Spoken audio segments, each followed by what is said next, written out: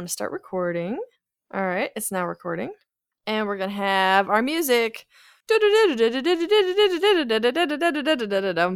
Hi, I'm Crawford Wiley, an organist in Milwaukee. Okay, let's start over. Where am I? Where am I? I'm in Paris, France. Hi, I'm Crawford Wiley, an organist in Wauwatosa, Wisconsin, just outside Milwaukee. And I'm Sarah Bariza, a researcher and church musician living in Cincinnati, Ohio. This is Music and the Church. Today's episode is brought to you by our monthly newsletter. Our December edition is coming out on Sunday, and it's packed with all things Advent and Christmas. If you're interested, you can subscribe to the newsletter by going to musicandthechurch.com and clicking on the Join Our Newsletter button. Today, we're talking with Dr. Carrie Allen Tipton about bringing a researcher's toolbox of strategies to the Ministry of Church Music. We'll also discuss her podcast, Notes on Bach, and how learning about Baroque music and theologies of music relates to being a church musician today. But first, let's talk about Advent. It's my favorite season of the year, actually. Oh, really? Advent is? Yeah, it's my favorite season. And not Christmas? That is correct. Interesting. It has basically the best music of the year, except perhaps for, I don't know, December 24th in the evening, which also has great music. Yeah, I mean, that's true. That's true.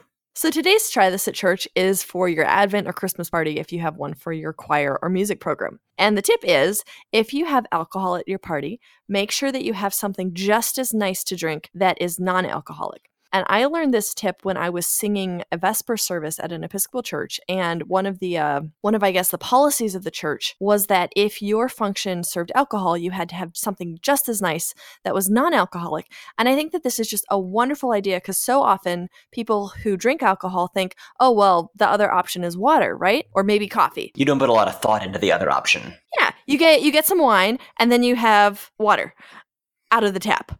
And there's so many nice non-alcoholic options. And this is, I think, really important for a church to have. You don't know anyone's story and you don't know they might be 2 weeks pregnant and haven't told anybody. All kinds of reasons why people don't drink alcohol. It's a hospitable option. Yes, exactly. So if we're thinking about this in terms of hospitality, this is a way to show love to everyone in your choir or your music program at your party. If you're in a church where you serve alcohol at functions, make sure you have something really nice that's non-alcoholic. So next up for our In the Field segment, we're going to talk about the weeks of Advent, and we're going to mention a lot of music. We have links to all of this in the show notes, musicandthechurch.com/blog/episode 5. We're also going to have a link to a great resource on Advent music in churches that aren't necessarily following a lectionary. It's from Ashley Danu's blog. So today we're going to talk about the 4 Sundays of Advent. And I've been working with the 4 Sundays of Advent for, a while. It's a pretty common thing for the last, Didn't really catch you off guard. Yeah, but something that I didn't quite have a solid understanding of until recently is that the 4 Sundays have repeating themes across the 3 years of the lectionary cycle. Yeah, which means that in terms of planning, you don't necessarily, if you play your cards right, need to plan new hymnody for each year of the lectionary. You can pretty much reuse your hymns from year to year. Mm-hmm. Not that you must, but that it's not, you don't have to create out of whole cloth again. I think that in the past I had thought, oh yes, there's all these themes of anticipation and John the Baptist is there and Mary is there. And I didn't quite realize, oh, the 4th Sunday is a Marian Sunday. Oh. Right. You can kind of feel as though Advent is just a free-for-all of Advent hymnody. And oh, come, Emmanuel. Let's just sing that every Sunday, But I mean, there are worse things.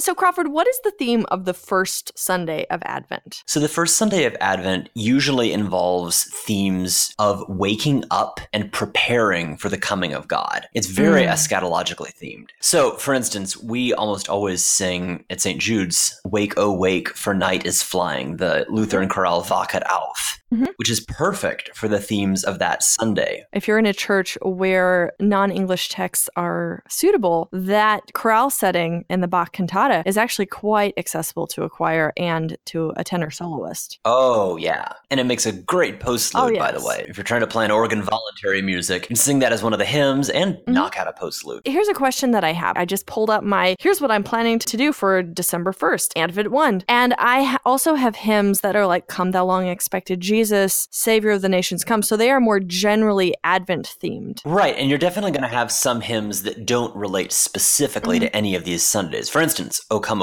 Emmanuel, like the classic Advent hymn of the 20th century that we think of now, is not specifically related to any of the four Sundays of Advent, since it takes as its inspiration the O antiphons, which don't even begin until right before Christmas. And moving on to Advent 2, there's not that many hymns related to the theme of Advent 2. Yeah, which is John the Baptist heralding the arrival of Christ. So you've got On Jordan's Bank, the Baptist's Cry. What's the other one? We sing to Rende Adieu.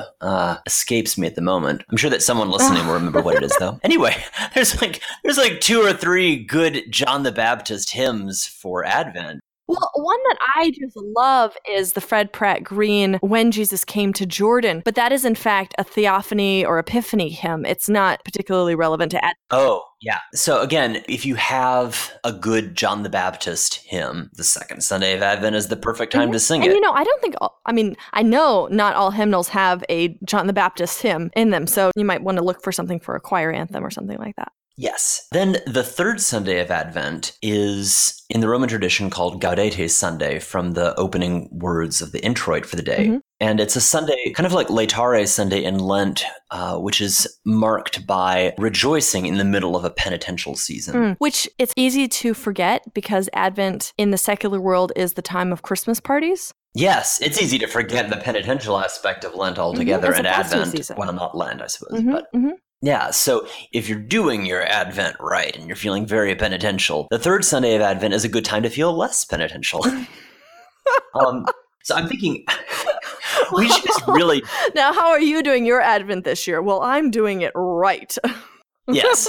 The right way to do Advent is to feel very, very sad, except on the third Sunday of Advent. Then you feel quite happy.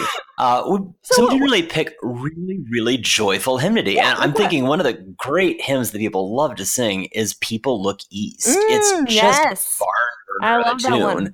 It's a good text. Oh, and I am always tempted to play it so fast. Oh, that one. I know. The green blade rises. I'm like, dun, dun, dun, dun, dun, dun, ba, ba, da. Oh, yes. I need to go slower. Oh, you see your fifth graders singing it.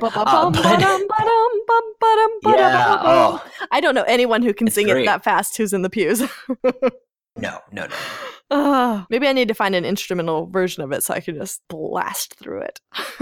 Yeah. So, no, but go ahead. The third Sunday of Advent is a really good time to sing something more upbeat. You don't necessarily want to open with People Look East on the first Sunday of Advent because that's awfully anticipatory. But by the third Sunday in Advent, we are beginning to think more about Christ's coming in the Nativity instead of just Christ's coming in judgment. I'm wondering, do you think the Peace from the Messiah and the Glory of the Lord would be appropriate for that Sunday? I think it could be. Yeah. If you have a choir who delights in pieces from the Messiah besides the Hallelujah chorus, that could actually be a really fun. Yes.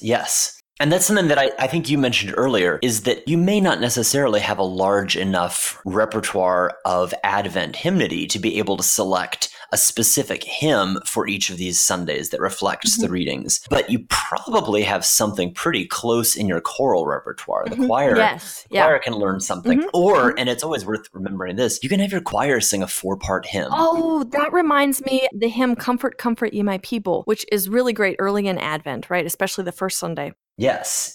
It's so good if it's just the 4-part version. It's great. And you can also do it if you want to have the choir alternate with the congregation. It's also an excellent excuse to get out a tambourine. Oh. Not that we need excuses to bring out the tambourine. No. Bum, ba-da-rum, bum, bum, bum.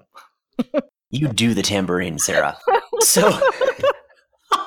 Y'all, Crawford is sitting over in his living room with this horrified look on his face. Oh, no. You do the tambourine. People love tambourines. Oh my word, I got a tuba this past Sunday. I thought I was like, is this a congo? Is this a bongo? And the drum player said, no, this is a tuba because it's a bass drum, and it was wonderful.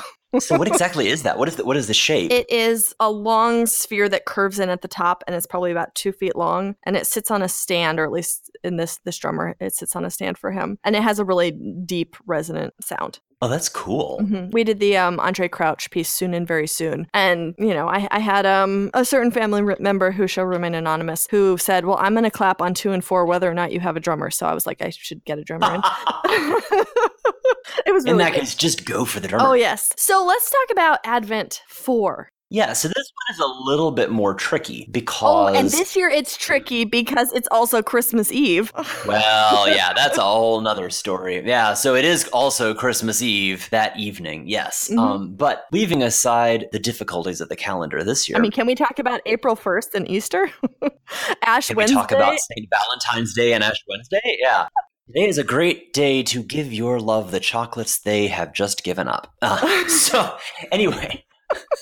So Advent 4. It's terrible. Yes. So Advent 4 takes on a strong Marian theme in the gospel readings, regardless of the lectionary year. But the story changes each year. Yes, it does. But the readings are definitely more Marian in focus. So if you're in a tradition that doesn't have a large repertoire of Marian hymnody, this might strike you as a little bit difficult. But Sarah, you have some ideas about things that you can sing, even if singing hymns about or to Mary is not really part of your liturgical tradition. I feel like in many Protestant churches, it can seem a little bit odd to sing about Mary, but in fact, she's the mother of our Lord. Even if you're in a tradition that doesn't commonly have Marian hymnody, what you can do is simply sing the Magnificat, which I don't think anyone can really object to because it's simply the setting of a scriptural text. There's a couple different settings that can work depending on the tradition that you're in. Sing out my soul, the greatness of the Lord is one of the wonderful English language settings of the Magnificat. The Canticle of Turning is another one that's in many, many hymnals. And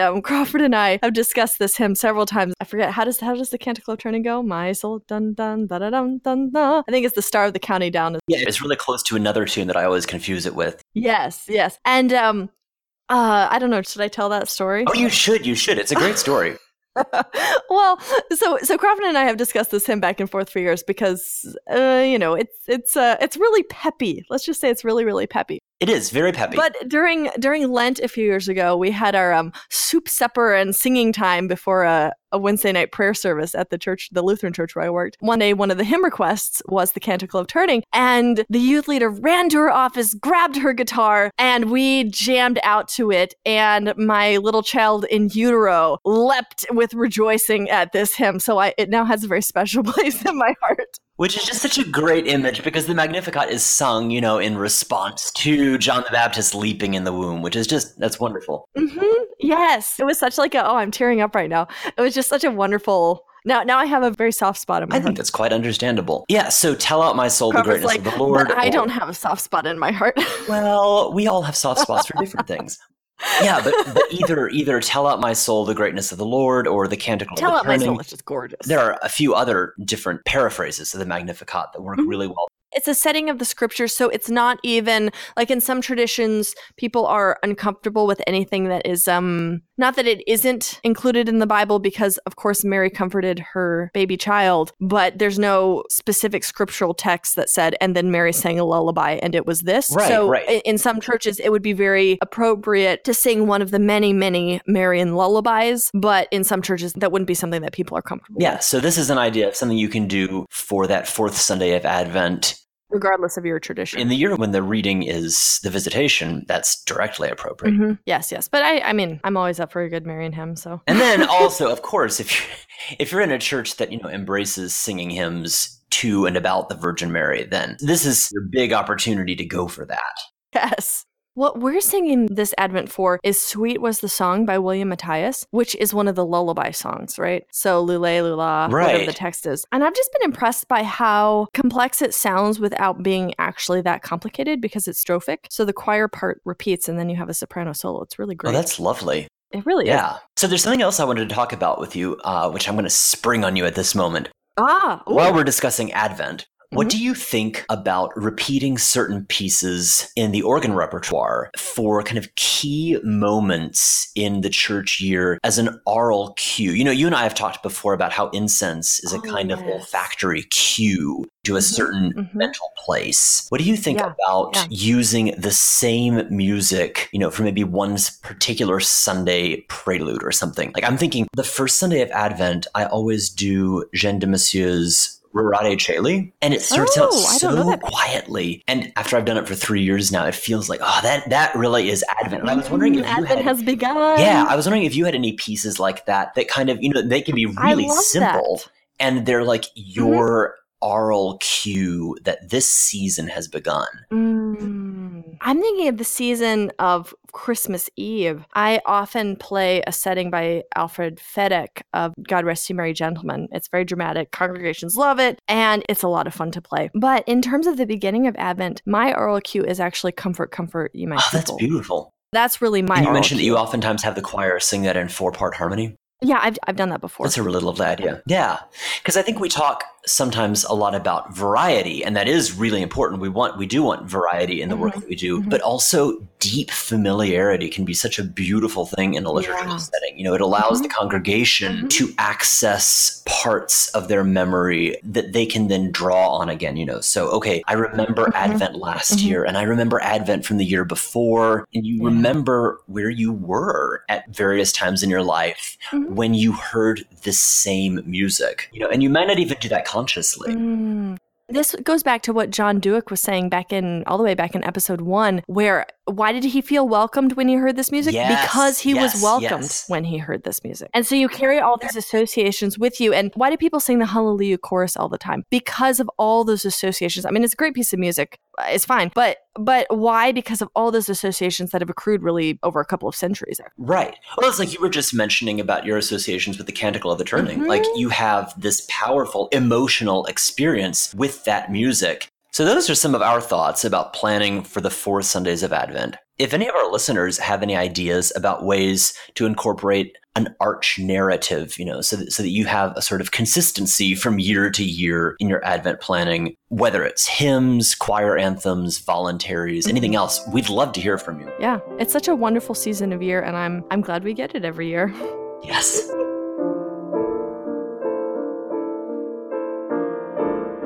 Today's conversation is with Dr. Carrie Allen Tipton. She's a musicologist who hosts the podcast Notes on Bach, which is sponsored by the Bach Society Houston. It's a monthly series of interviews with scholars and musicians who work with Baroque music and issues around music, like theology. Carrie is also a specialist on music and food.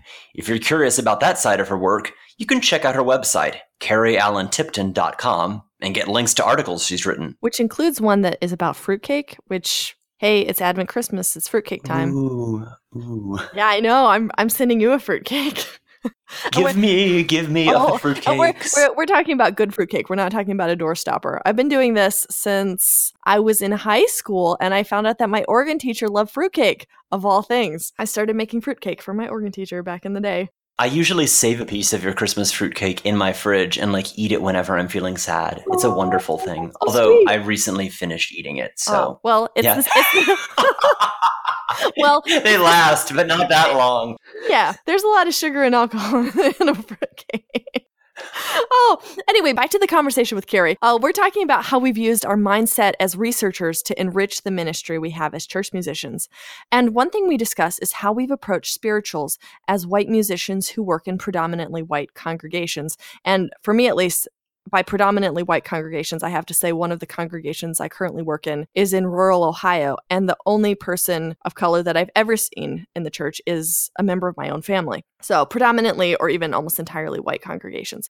Carrie's doctoral research was on Black gospel music, and one aspect of my doctoral research was racism and theologies of music.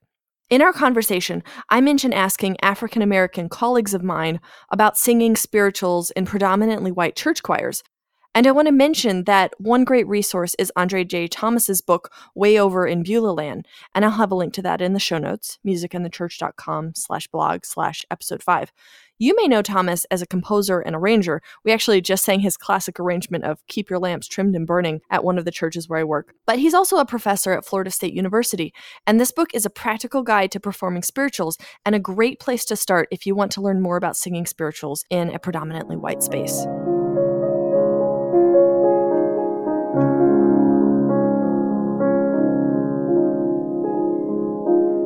Before I became a scholar of sacred music, I was a professional church musician, either part-time or full-time for a number of years. So being an active church musician for me came first. Yeah, me too. Yeah, I think that's common. For a lot of musicians, yeah. I think it really is. And when I started researching sacred music, what happened was that it opened my eyes to the fact that I had been dealing professionally with a relatively narrow slice of sacred music that was out there. So for me, in some ways, any type of sacred music that I researched ended up informing my sacred music practice, just because it deepened and widened the streams that I had access to as a pianist, as a choir director, as a music coordinator. Those are some of the different positions I had had. So I can give you a quick example. In grad school, I did a project dealing with sacred harp music. And it was something that I had never come in contact with before. And most of the people at the time, I was working in a Presbyterian church. Most of those people had also never come in contact with it. So I had a guy that worked with me on staff who was really good at choral arrangements. And I brought him a couple of pieces from the Sacred Harp, from one of the editions of the Sacred Harp, and was like, hey, can you arrange this for an offertory for, and he did. And so it introduced the whole congregation, or most of them, to Sacred Harp singing. So, I mean, I think that's one example, but I think there are ways that almost any sacred music tradition, at least within the Christian tradition, can be drawn on in most churches or denominations. I think there are ways to do that. It's going to look really different depending on the denomination in the church. So that's kind of a non-answer, but I would say all of them at some level, Well, yeah, because like there are a few traditions where it's like, well, this is what we sing and we don't sing anything else. Like I'm thinking of Orthodoxy. Yes. But most churches, you can pull in so many diverse areas and have people appreciate it and connect with what basically their brothers and sisters in Christ did in previous centuries. Like in that context of like us as a universal church, where it's not that far of a step to be experiencing Christian music of a different time or place. Mm-hmm. And if you are a church musician who is interested in doing this, I think there are ways to think creatively about how you can do this. If you have a congregation that maybe is super conservative in terms of their musical choices, maybe a way to introduce another sacred music stream is to tweak, is to build on something that they already know. So for example, maybe singing an old text to a different tune than it's usually paired with in your church, a familiar text, but sing it to a different tune, either a newly composed one or one that's been around for a while, but the congregation has never sung it paired with that text. Or you could, for example, incorporate a piece of repertoire from a different Christian tradition into the prelude or the offertory. It does. I think it doesn't always look like I'm just going to go in and renovate the entire worship service with all this cool new stuff that I've learned. If you have a church that's open to this, maybe playing recordings as a postlude as people are kind of mingling and talking, maybe some recordings of a different, or it doesn't even have to happen during a worship service. You can be extra liturgical. You can offer a workshop that, hey, I'm going to frame this as a historical enterprise. Come learn about this type of hymnody or whatever. Have you ever done something like that? Yeah, I've done a little bit of that because back in grad school, I really got interested in Sacred Harp and started singing it recreationally and kind of wanted to introduce my congregation to that, both as a form of sacred practice, but also as a hobby, honestly. Yeah. And so, I think it's pretty easy to pull together just a short Saturday workshop, and you can have your choir members come. They can bring friends. Anybody in the church who wants to can come. And, you can even have a practitioner from that different tradition come and maybe show them, here's how you read 7-shape fa sol la music or whatever. That's something I could talk about for a long time, that my research has really shaped the way that I do sacred music and probably vice versa. I feel like Sacred Harp is a pretty easy jump because there are some shape note hymns already in many Protestant hymnals and some Catholic hymnals. And it's more about a different style, a different way of reading. You can even start with Holy Manna, like that's a shape note tune, and a lot of people, and people will know that hymn and as a way to think about it. Yep, and so you give them something familiar to kind of latch onto. Exactly. So what about gospel quartet music? Yeah, this is where things get a little bit tricky for me. I'm just going to give some for example scenarios, and I think you'll see what I mean.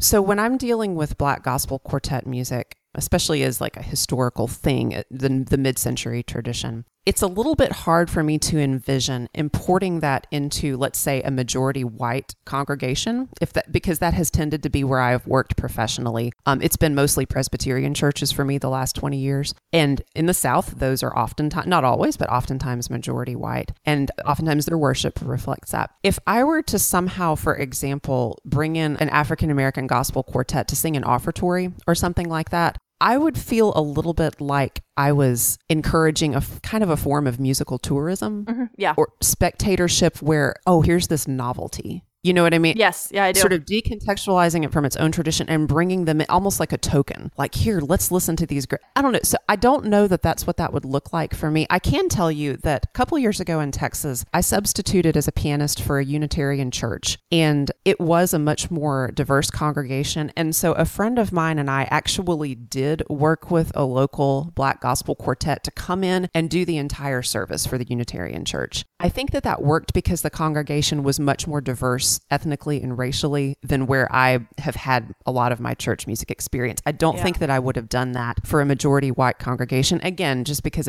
the fear of tokenism, of just sort of feeling like I'm creating a moment of tourism or spectacle or consumption, kind of here's the other, and we're gonna look at them and really enjoy this novelty. So one way that I have drawn on not necessarily the quartet tradition, but the Black gospel or Black sacred song tradition in my own church work is to play piano arrangements of spirituals. To me, that's been a simple way of offering some of the richness of that tradition to majority white congregations, maybe a piano offertory of Deep River, or maybe a keyboard prelude on Roll Jordan Roll or something like that. But in terms of bringing in Black performers to an all-white, that's just tough for me. I don't know. What are your thoughts on that?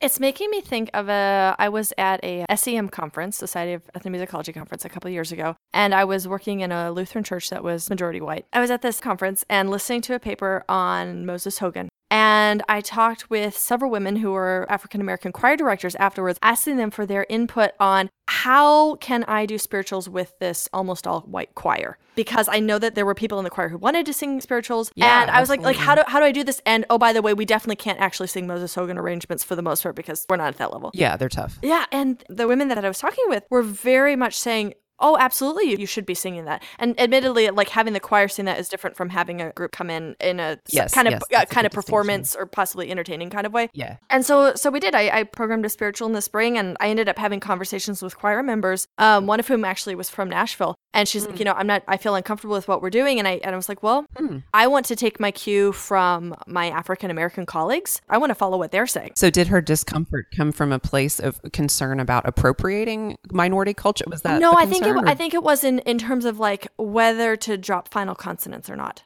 And that was something that I had talked with my colleagues about. Should we drop consonants or not? What should we be doing? And my colleagues were saying, no, think about it in terms of performance practice. And it's not just about singing a tune. You also want to approach an authentic performance practice, and that's what you need to be doing. Sing it like it's written. And if your arranger wrote it like that, that's how you should be singing it. And again, I boy, feel, isn't that tough to navigate all those things? Oh, it is. But I also don't want to say, oh, I'm a white choir director leading a mostly white choir, I will never sing a spiritual. I mean, I don't think that's the answer either. That's a great point. Yeah, like just totally disengage. Yeah. Again, we are for me, I feel like we're the universal church, and we can sing the music of other Christians in times and places and different cultural groups and ethnicities, and I think that that's a good thing in a church. Well, I think some of what you raise is an issue that comes up again and again in hymnology, hymn studies, professional sacred music, period, which is to what extent is a choir director or a church musician supposed to be an educator, supposed to be a pedagogue, and stretch the knowledge and the experience of the congregation. And I think that especially for people who have studied sacred music from an academic perspective, I think that's a way that we can really contribute to the church, is by thinking of ourselves, you don't want to be pedantic and you don't want to be patronizing, but maybe there is really a pedagogical role there that is important and can be embraced. Yeah, absolutely. One of the things I love about being a church musician is that I'm also a musicologist and an ethnomusicologist, and that mindset is really informs the work that I do and how I approach things. I feel like it gives you a certain kind of curiosity and openness and a realization that the way things are here isn't the way things are everywhere, or that the way things are here is not the normal. Yeah, yes. Which I mean, especially as a sub, a lot of people talk about their church service as the normal way of doing things, and I'm always like, no, how do you really sing the doxology here? Because there's like 4 different ways of doing it, and every church thinks their way is normal. Yes, I made some notes before we talked, and that was one of the words that I used. Was I've really run into congregations where their own habits have become so normalized that any deviation from them, they think that you're introducing some novelty, and sometimes it can really be helpful to draw on your academic background and and say, no, this is not a novelty. This is actually a common practice. Mm-hmm. If you look back at the last 2 millennia of Christian practice. And I can give you an example that stands out to me. I was kind of the music minister or coordinator at this Presbyterian church a number of years ago. And we took the old Augustus Toplady text, Rock of Ages, cleft for me, let me hide myself in thee. And I don't know if you grew up singing it to a certain tune, but I know a lot of people in Southern evangelical circles grew up singing, and I don't remember the name of the tune, but it's bum, bum, bum, bum, bum, bum, bum, Rock of Ages, cleft for me. Okay. So one day at this Presbyterian church, I had the congregation sing it to a different tune. And this woman came up afterwards and was really confrontational and really upset, and felt that I had, I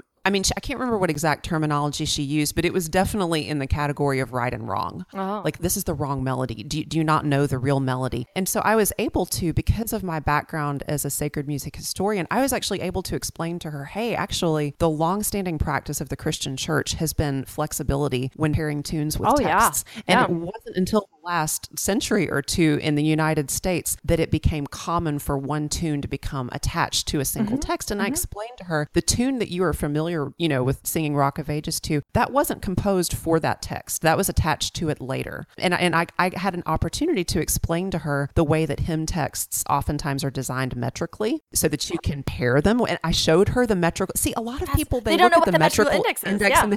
They have no idea what that is. And when I was, I'm the kid of a Baptist preacher. I grew up in church. I've been playing the piano since I was 4.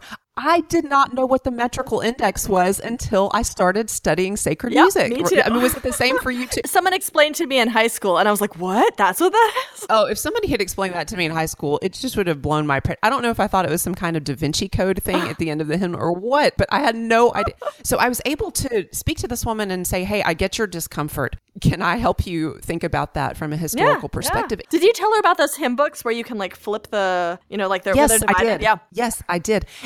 So I gave her a bunch of historical examples, but I did wind up by saying, hey, I understand your emotional investment in this tune, because I will be honest with you, when I think of Rock of Ages, that is the tune that comes to my head too. And that is the tune that I know has been in the hearts and mouths of my own family in Arkansas and Alabama. I mean, I get it. I understand. So I think that that's a way that being a sacred music historian can help you. You can kind of bring in the pedagogy, but also as a practitioner, you can understand the emotional investment that your congregation has in doing things the way that they think are normalized, whether or not they're right or not, Yeah. Well, this reminds me of how hymn arrangements or chorale preludes work, which is that you have this tune that you associate a text with, and so you can worship in a way by calling up the text in your mind as you listen to the hymn arrangement, right? Yes. Yeah. Yes. Yeah, and it's exactly. I talk about it as inner singing in my research. Oh, I like that. I've never. But instead of inner speech, because that's like a normal thing. Oh, we have our inner speech, we have our inner monologue. Well, we can also have inner singing as we worship by listening. Did you come up with that? I think so. I like that. I should probably verify in my dissertation. I'm pretty sure that's one I came up with. I really like that. I've always struggled to. Yeah, I like it because it connects with the inner speech, which people are. If you've ever thought about like work with children and they're learning to internalize their speech. Yes, I'm stealing it. Yeah, do it. I'll credit you for stealing it.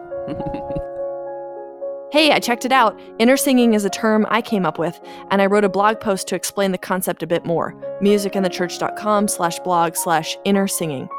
Okay, back to the interview. I think the average person outside of musicology doesn't actually know what we do in the depth in which we study. And then if you add that into the love of tradition that characterizes many congregations, you sort of have a double whammy of, I don't know what you do, and I'm sure that it's not relevant anyway, because this is how we... Yeah, because this is how we do things. Yeah. I think for me, it's especially relevant because churches are often concerned about how we're going to attract new members. And the line is, we bring in a drum set, if we do whatever, of course we will attract new members. And I'm like, well, there's literally been studies done on this, and I can tell you about them. Yes. Not necessarily going to work out for you. No, absolutely. And that, I mean, unfortunately, I would love for churches to be thriving, but that isn't necessarily based on your instrumentation. Yeah, it's not. And I think it's also not based on numbers. I think I've come to have a different definition of what it means for a church to be thriving. And this is, I'm approaching this more from a personal angle than from a professional or musicological one. I'm speaking here as a practicer of the faith. Yeah. Thriving means something different to me than it did. Just because it's a small group doesn't mean that it can't be full of love and full of life. Mm-hmm, absolutely. And I think that one of the and there's a lot we could say critiquing evangelicalism, but for me, one of the big issues with evangelicalism is the focus on size and numbers. and that is an indicator of spiritual health. And I think that spills over into culture war mentality. Well, it also relates to this idea of like, if new members to your church are not coming because they've moved or because they have been brought into Christianity as new Christians, they're coming because they've chosen to not go somewhere else. I think that we should go with what you just mentioned, where you're talking about church growth and selection. And I would like us to go there about how a consumerist mentality in Western American Christianity intersects with the practice of sacred music and how a church makes decisions about that. Because you mentioned something a minute ago that I've also run into, which is this idea that if we just program more contemporary or upbeat music, it will reach younger people or whoever, fill in the blank, and it will bring them in. And I think what it's assuming on the part of people who may come to your church is that they are approaching church selection and choice with a highly consumeristic mentality. Like, I'm going to come and worship is something that I consume, and it needs to be a style that I already like. And so, do you want to talk about that? I just think that's a really This is actually reminding me of a book. It's literally on my desk right now. Contemporary Worship Music and Everyday Musical Lives by Mark Porter. And I interviewed him a week ago today now.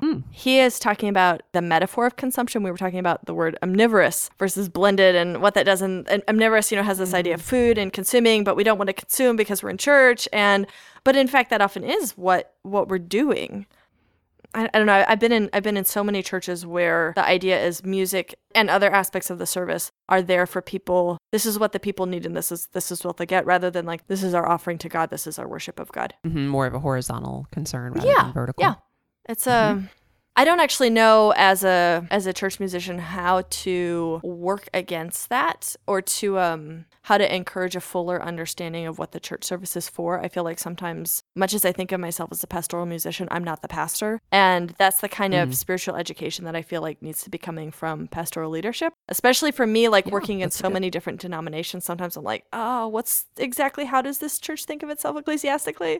Because churches do think of themselves differently and conceptualize what the local congregation is, and even the purpose of the church service. Yes. I mean, if you're not having a Eucharistic celebration, that's a very different understanding of what the church service is. Exactly. I'm currently part of an Anglican church, and I play there occasionally, but not in a professional capacity, which I really appreciate. And it's a completely different way of thinking about the purpose of worship. It is not primarily about meeting the aesthetic needs of the congregation, although certainly the collective voice of the music at our church, I would say, arises from the styles that are already there in the congregation, because we're in Nashville. And so that's kind of a different, we have some really exceptionally great musicians at our church. I would say that we skew a little bit more Americana in our sound. It's not a classical, but that's kind of because of where your people are. This is who we are, and we're expressing ourselves. These are the gifts of the people in the body of Christ. Yeah, exactly. And I like how they do that. But at the same time, you don't get the impression that the people who come there are there, quote unquote, because they like the music, end quote, because the liturgical framework is kind of about something bigger than that.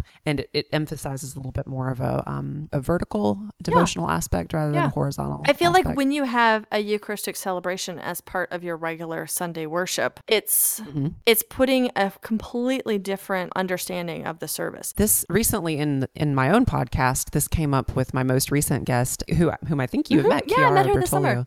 And one of the things that she emphasizes in her huge and wonderful book about music in the 16th century in Europe, church music in the 16th century, is she emphasizes that the mentality of the church prior to the Reformation was a pretty unified idea that the Eucharist or the Mass was an offering to God. And that anything that surrounded that offering musically was also an offering to God. It was not primarily for the edification or aesthetic pleasure of the humans. It was more like, this is a stretch, but I would say, she didn't say this is me. I would say it was more correlated to the Old Testament Jewish understanding of sacrifices and offerings in the temple that are for God. Like a sacrifice of praise, if we're going to quote the Psalms. Yes, exactly. And so then kind of the Reformation comes along and people start to think about the Eucharist and the church service a little bit differently. And I think that is part of where kind of the more horizontal dimensions of worship in the West just became a little bit more foregrounded, or something that people began to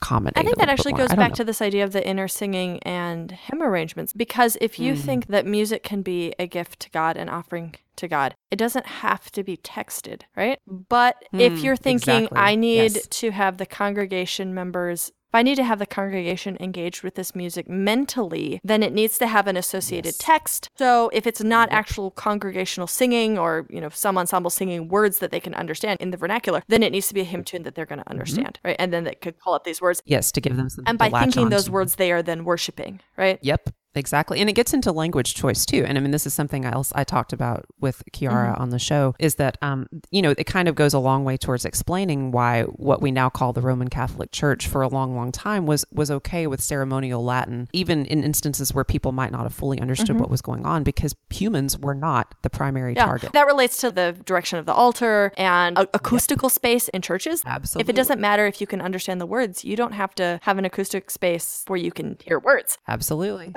Yep. You don't need It's an really, elevated really pulpit. interesting. You don't need sound dampening materials. You don't need to Yeah. hang any curtains. Mm-hmm. That's really different priorities that work themselves out in so many ways, not just in terms of the language. Working at the Bach Society Houston and hosting a podcast on Bach, are there things that you've learned that you think that would be really interesting to our listeners? Yes. The example that I was just giving a moment ago, the show that I just released, which is the October episode. I'll have a link to that in the show notes for this episode. Okay, that would be great. It featured this wonderful Italian musicologist talking about her work. The name of her book is Reformations in Music, and then it's got a long subtitle, Music and the Religious Reformations of the 16th Century. Reading her book really drove home to me, going back to the Eucharist, the centrality of understanding the different theological positions on the Eucharist and how those impact public worship. And that was something I had never really grasped before I read her book. That is just one example of how a single episode has been transformative to me, just as a sacred music scholar and a practitioner of sacred music, by forcing me to really dig in theologically about a specific topic that on the surface, especially to evangelicals, may seem a little just sort of disconnected or a standalone part of the service. But that has not been the case in the historic Christian faith. What you think about the Eucharist in many, many Christian streams of worship, I would say it directly determines how you worship. And so her book was really big from it. Any of the episodes that I've released, people can take away something. Another one that might be of interest to just general listeners was the very first episode that I did a year ago. And it was about challenging misconceptions about early Lutheran music. And that sounds like something, well, who even has a conception of it? Okay, there is this mythology that I think most evangelicals and or Protestants have probably been brought up with, that Luther single-handedly got the people of God to sing in the vernacular. And before him, Nobody ever sang. Yeah, exactly. The single-handed champion of vernacular worship music, and he, blah, blah, blah. So I had this guest on the show. His name is Dr. Joseph Hurl, and he's at Concordia University. And he wrote a wonderful book called Worship Wars in Early Lutheranism. And he did a great job of breaking down his central arguments to where a non-specialist could understand them. But it's a great example of a scholar who took a common myth that has passed into non-academic circles, this idea of Luther as the first champion of congregational song. And after him, like within a year of him posting the theses, Germans across the land were belting out A Mighty Fortress in German. Okay, it wasn't like that. And he goes to great lengths in his book to document how congregational singing in German-speaking territories was really, really sparse at best for many, many years. And there was not this sudden revolution of congregational song. It took a long time for Lutherans to actually become a singing people. Is this any sort of encouragement to present-day Catholics who, why can't Catholics sing? That kind of mentality, like thinking, oh well, Yes, you have to go yes. through generation of people thinking that this is normal and a good thing to do in church, and learning the repertoire, having it sung to you as a child, that takes time. Yeah, and so that's an example of an episode where I think just anyone who's interested in church music or the practice of Christianity, especially in the West, could find that really interesting. What I'm always trying to do is find scholars who have done work that either a non-specialist can read directly and get a lot out of, or they can hear the scholar talk about it in accessible language and get the thrust of it. That is the goal of the show, is to connect interested people with accessible scholarship about Bach, the Lutheran tradition, and a little bit more broadly from there too. For people who are church musicians that may be interested in more academic perspectives like what Sarah and I have been talking about, stuff is out there. And this is one of the reasons I really wanted to launch the Bach podcast. A lot of people don't know what is out there in terms of academic writing about music history or church music because it tends to be published by different presses. Oh, yeah. And it's expensive and it's behind paywalls. It's very expensive. Exactly. So what I would recommend is that if you have an interest in finding academic resources about church music, if you visit the websites of different university press publishers and you can just start Googling, you will find book list after book list after book list. And what you can do as you click through the book lists, if you find a title that's of interest to you, you can get on Amazon and see if you can find it used or on Which eBay. You usually can. Or see if you can borrow it from your public library. Yes, you can, or interlibrary loan. Or see if some of it is available digitally on Google Books. Go to the press's website and maybe they publish an excerpt of it. So I would just encourage people, there are wonderful resources out there written by academics, but I sometimes think they are not getting any further than academia, even though there are people out there who are so interested in the history and philosophy of what we're talking University about. of Illinois and University of Mississippi both have American music series, but of course American music includes gospel music and American choral music. That is right up the alley of church musicians. Or email, I'm going to volunteer as both. Email me or Sarah. You know, I love to connect people with academic resources that I think are accessible because I think there's really a wealth of thought about sacred music practice. And people that love to think and talk about these things in the church that don't know that some of those resources are out there. My mom actually, she lives in Mississippi, and some of the books that she's heard about on my podcast, she has been so interested in, she gets them through interlibrary loan. So she's not paying $120 for an academic book, but she's able. And talk to a librarian, because if your library doesn't have it, they might be able to tell you how they could get it, or maybe they could even purchase it. Worth a shot. Yep, absolutely. I've done all those things. This has been such a pleasure, and I'm so glad we got connected. Yeah, me too. That was Dr. Carrie Allen Tipton. You can find out more about Carrie's work on her website, carrieallentipton.com, and you can find her podcast by searching for Notes on Bach in your podcast player or by going to bachsocietyhouston.org/Notes on Bach. To get links to all the resources we mentioned today, including the slew of Advent music we talked about, head over to our show notes, musicandthechurch.com/blog/episode 5. Shoot us an email at musicandthechurch@gmail.com or leave us a voicemail at 513-580-4282. We'd love to hear from you.